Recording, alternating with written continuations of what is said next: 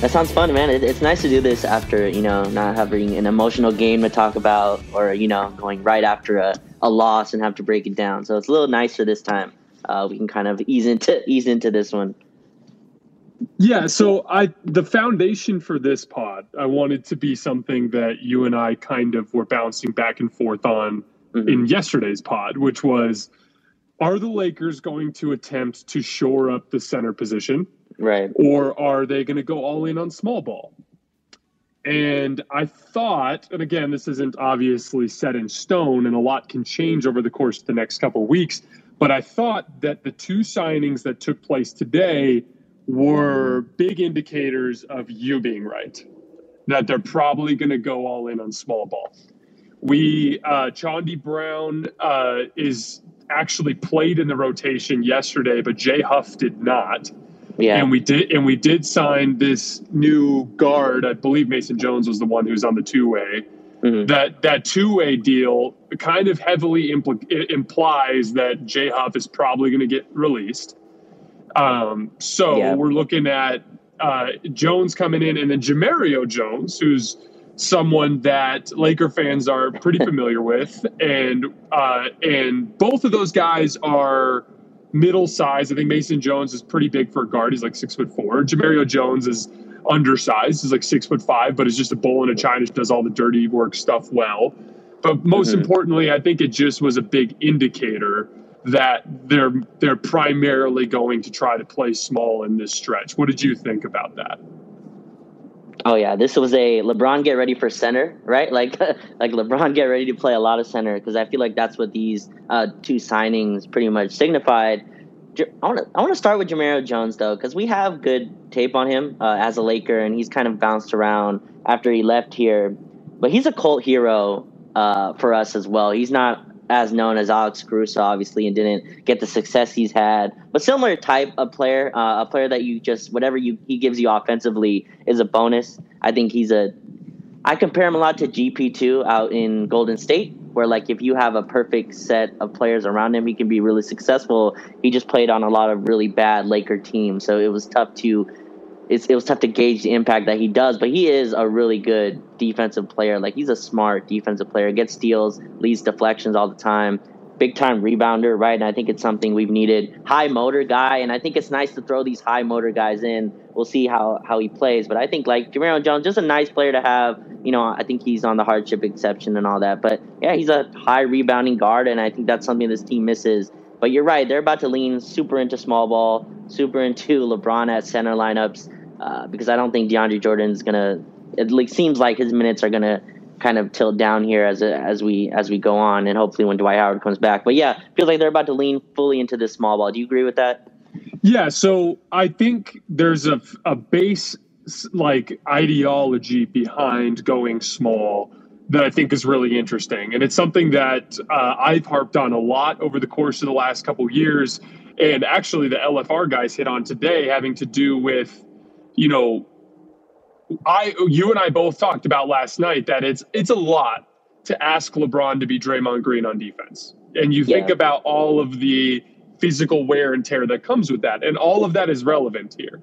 However, one of the things that we fail to account with this kind of thing, and I specifically was hammering this home with Anthony Davis, but Pete from Laker Film Room was talking about it as it pertains to LeBron, asking LeBron to break down an offense when the paint is packed and when everything he does offensively is difficult, that's also taxing on him.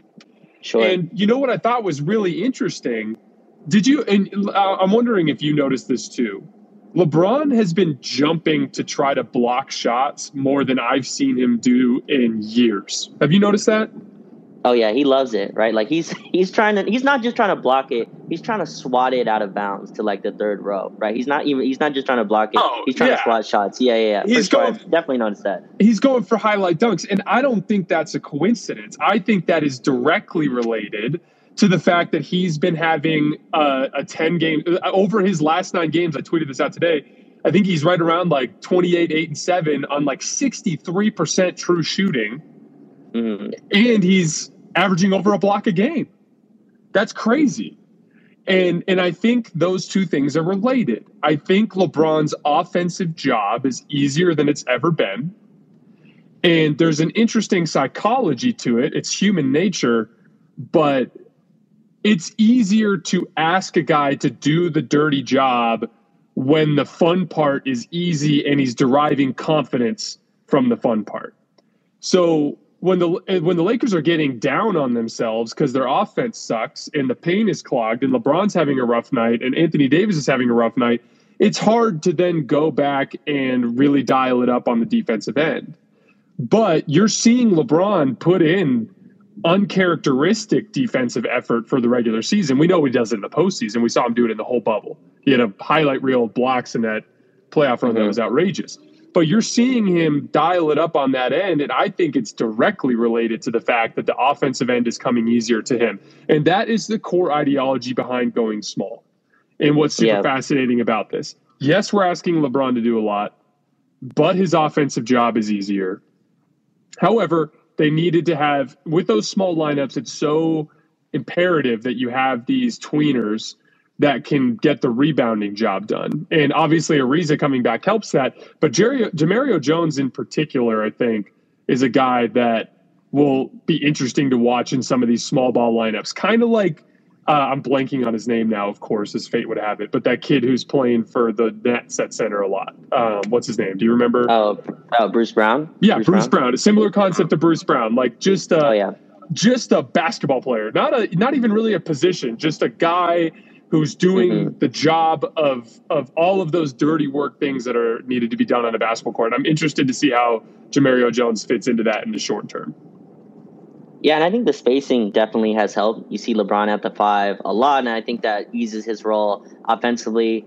I'm just, like the LFR guys talked about it, how he can kind of rest a little bit more offensively because he's not breaking down, a paint that's all clogged. I still think, I think we talked about it last night, I still think it's a lot for him to, anchor a defense as he has to. We'll see how these two-way guys are and these guys on the hardship exception play. But, yeah, it's an interesting kind of concept to look at it because it looks like LeBron's been pretty engaged on that end. I mean, the Minnesota game, I thought he was bad for a lot of it. But last night he turned it on, and I think that's kind of how we'll see it. He'll turn on for games here and there. I'll see how it looks when AD's out, right? AD's been out for a while. But, yeah, it's an interesting kind of concept because we're going to need him to be that, and it looks like they're about to lean heavily into it.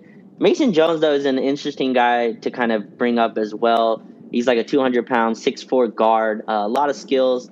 I was kind of reading up on him a little bit. He's more of like a shooter. I think that's something that you can kind of fill in as well. And we're just going to need bodies, right? We talked about it yesterday. We're not sure how the COVID situation is going to kind of play out here, at least coming up in the short term. You just need players out there, and we need high motor guys. I think Chandri Brown's a guy that's going to stick. I think he's a high motor guy. I think Jamario Jones' whole kind of game is high motor. That's like how he plays. We'll see Mason Jones on the next level as well. We just need guys to play, man. I thought in that Bulls game, a lot of guys looked tired as well, playing guys 30, 35 minutes. So hopefully you can just throw a couple bodies at these guys. And I think that's what these signings kind of signify. Who knows if they make the team long term, but I think that's what they are. And J Huff is probably cut, which is interesting because I think center is probably our biggest need on the team. Like just structurally, how the rosters fit right now. He must have been bad. He must have been bad in some of their practices and G League stuff. Sure, yeah, we're not behind the scenes. And he's a stretch center, right, which just fits the archetype you would think this team would like. But obviously they didn't see enough from him to give him any real minutes on this team. So, yeah, they're about to lean into this small ball, and I think that's what these signings kind of signify. You already have Isaiah Thomas. Now you throw Mason Jones in there. Malik Monk looks like he's going to come back pretty soon. So it's a super guard-heavy kind of thing here. But, yeah, I think it's interesting. I think Jamario Jones is a guy you can kind of throw out there. Go get rebounds. Just go play hard for 20 minutes, right? And I think that's what you need in small ball. Trevor Ariza obviously is going to fit a lot into that, but we'll see if these new guys can fit in. But I'm excited to see it, man. Jamario Jones is a cult hero in LA. Again, not as known as Caruso, obviously, but he's definitely in that kind of field. He was loved for his minutes here.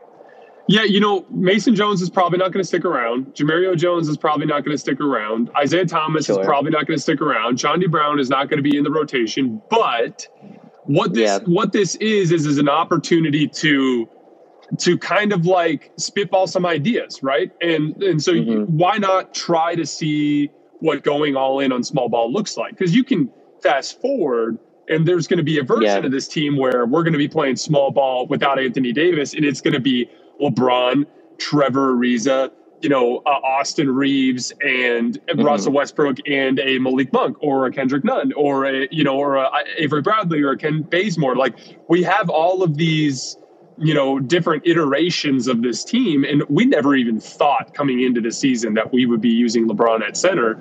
So it's kind of like a great chance to experiment a little bit and see, because we've seen LeBron at center with a lot of shooting. What we haven't seen is LeBron at center with guys who are big and strong and athletic that can rebound and run the floor. And we were going to get that eventually with Trevor Ariza coming back. And so now we can kind of test that. But it'd be fun to see a lineup with, LeBron, Trevor Ariza, and Jamario Jones all playing in the front court, just flying around, grabbing rebounds, running up and down the floor. It'll be fun to see. And so you can kind of test out, this is fake basketball. I use that's the phrase that I use. Pete called it that. He said that the NBA is not a functional basketball league right now. We all have different ways of describing it. It is unrealistic to judge anything, but what a great time to be experimental. You know what I mean? Like, what a great time to throw some stuff at the wall and see what sticks. See some concepts, and one of the concepts we've seen by virtue of injuries is like, oh shit, LeBron can play center. And ideally you don't want to lean on that as much as we're going to have to. I know our guy Vinay has been a big, believer in, leaving that for specific matchups. And to be clear, I 1,000% agree with him, but we don't have the luxury of that anymore because of our situation. You know what I mean? And especially at the center position, considering Dwight is really going to be our only functional center when he comes back. So, it's an interesting revelation to see that LeBron can fly around and do what he does. Obviously, we have to tighten up some stuff, defensive rebounding around that. But I'm excited to see, guys. I'm bringing some optimism. This is very glass half full. This is very silver lining. But hey, this is gonna be fun. We're gonna get to watch some really interesting LeBron James-led basketball that we've really never seen before over the next couple of weeks, and I'm curious to see what it looks like.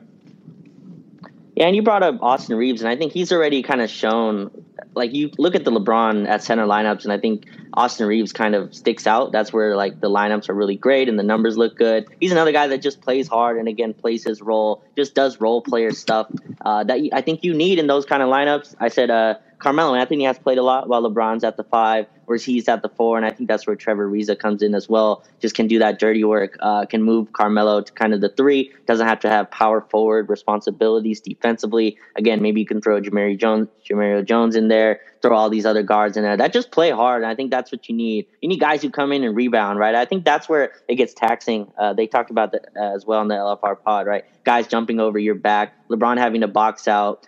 I kind of pointed out that play where LeBron was the only one boxing out. But we need guys that go to the rebound, go to the boards, right? Because that's a weakness when you go small like that, especially when you go with scoring guards. I believe Malik Monk will be a big part of those lineups as well. Just you need defensive rebounding. You need guys who aren't afraid to get hit in the paint, aren't afraid to get elbowed and stuff like that, just to do the dirty work a little bit to take that pressure off LeBron to do it, because he's going to have to do a lot. He's going to have to anchor it, be in the right places, be the rim protector, also be able to switch. That's a lot to ask on him. And then on the other end, I understand the offense is going to be better. It's going to have a bit better space. You're going to have more playmakers out there, but still when it matters, it's going to be in LeBron's hands. So you want to kind of put the pressure off him a little bit still defensively. So it's going to be interesting to see if he can hold up.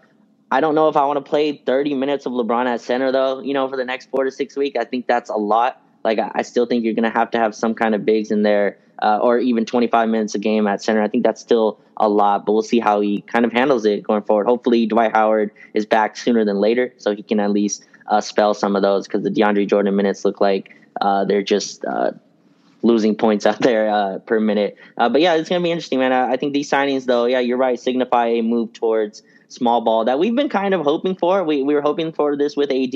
I think we always thought LeBron could play center. We just always said that it was too taxing, and we're going to kind of see how that works out. But LeBron looks like he's enjoying it. He likes it. He like you talked about, he's going after all these block shots. He's taking the matchups personally. When bigs try to go at him, you saw Vucevic try to go at him in the post. He really takes those matchups personally, right?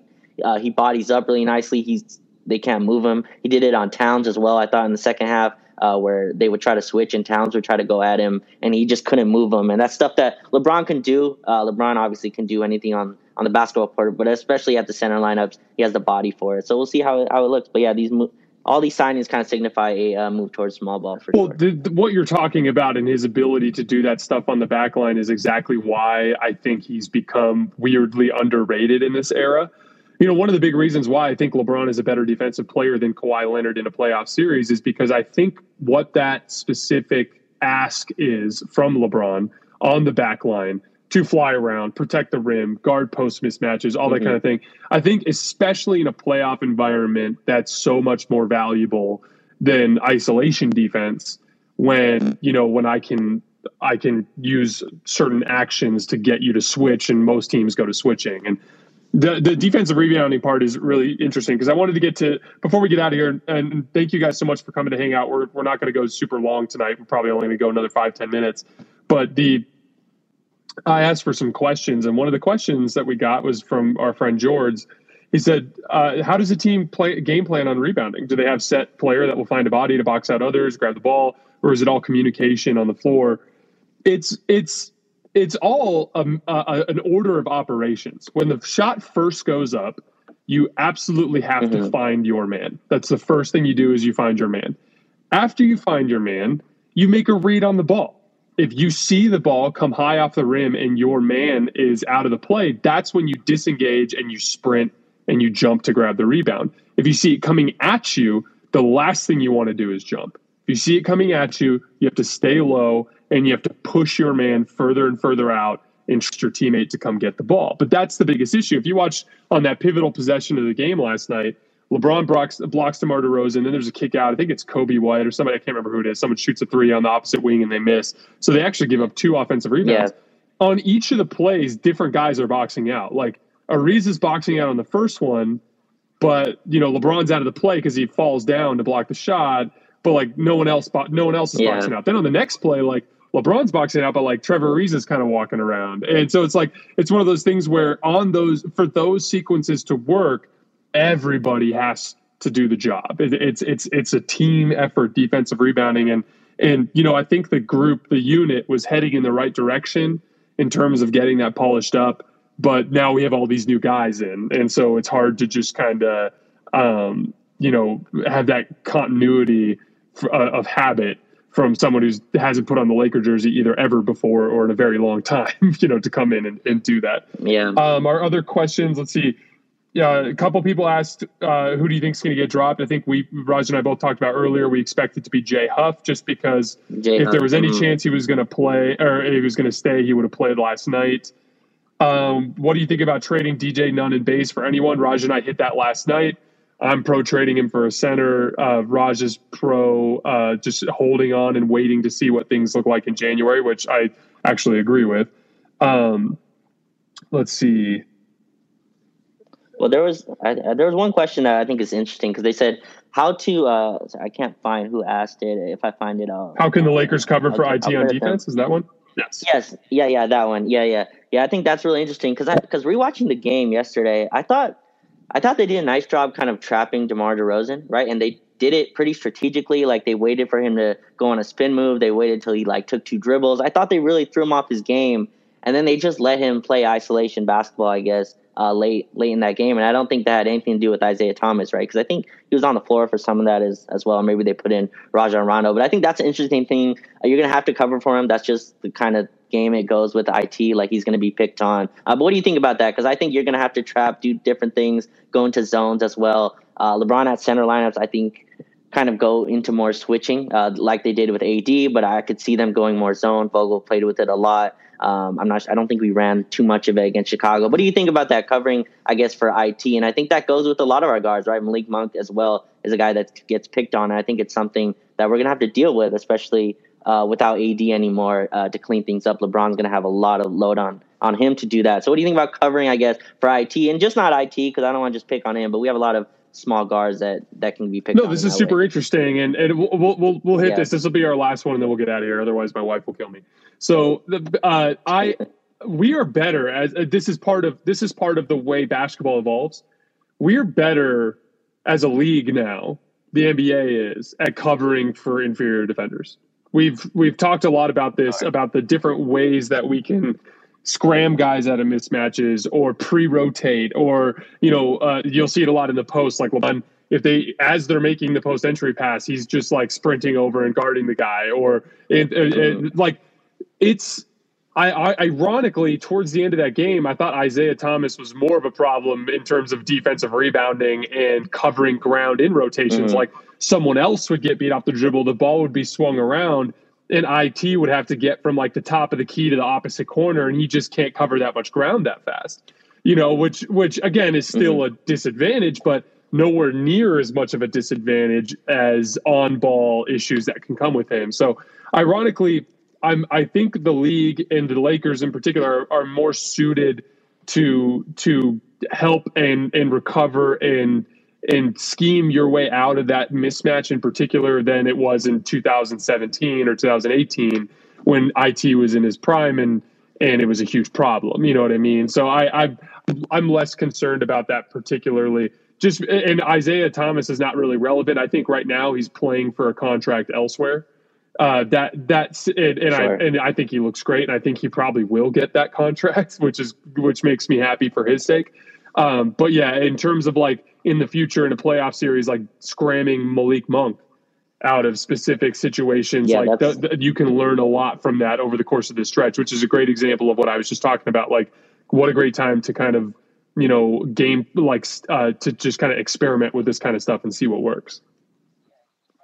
Yeah, and you brought up the scrambling. That's where I was going to go to next, because I think they've gotten pretty good at that, and that's something that, again, that was process that was building. I thought they were kind of moving in the right direction with that. You see Melo scram guys out all the time. You can hear it on the broadcast, actually. You'll hear him say, get out of there, get out of there. So he'll like go and scram switch. LeBron will do it really well, too. That's just stuff I think they're improving on, and it sucks that we're about to get all these new five-man lineups and all these new players that have never played together, because I thought they were kind of building some chemistry in that. But yeah, that's the way, I guess, to answer. I'm not sure if you found out who asked that, but to kind of cover for IT or cover for other players, scram switching, trapping, that's all stuff that, again, the league has kind of moved forward to where it's a lot tougher to pick on guys, right? You saw in the playoffs as well. It's a lot tougher to just pick on guys like Trae Young because defenses are really good at making you have to work for that. The Knicks tried it, and it will take like 18 seconds of your shot clock trying to pick on Trae Young, and it just becomes, a fool's errand to try to do that if you don't have the personnel, especially. So, yeah, it's interesting. I think it's a fascinating thing we're about to go see.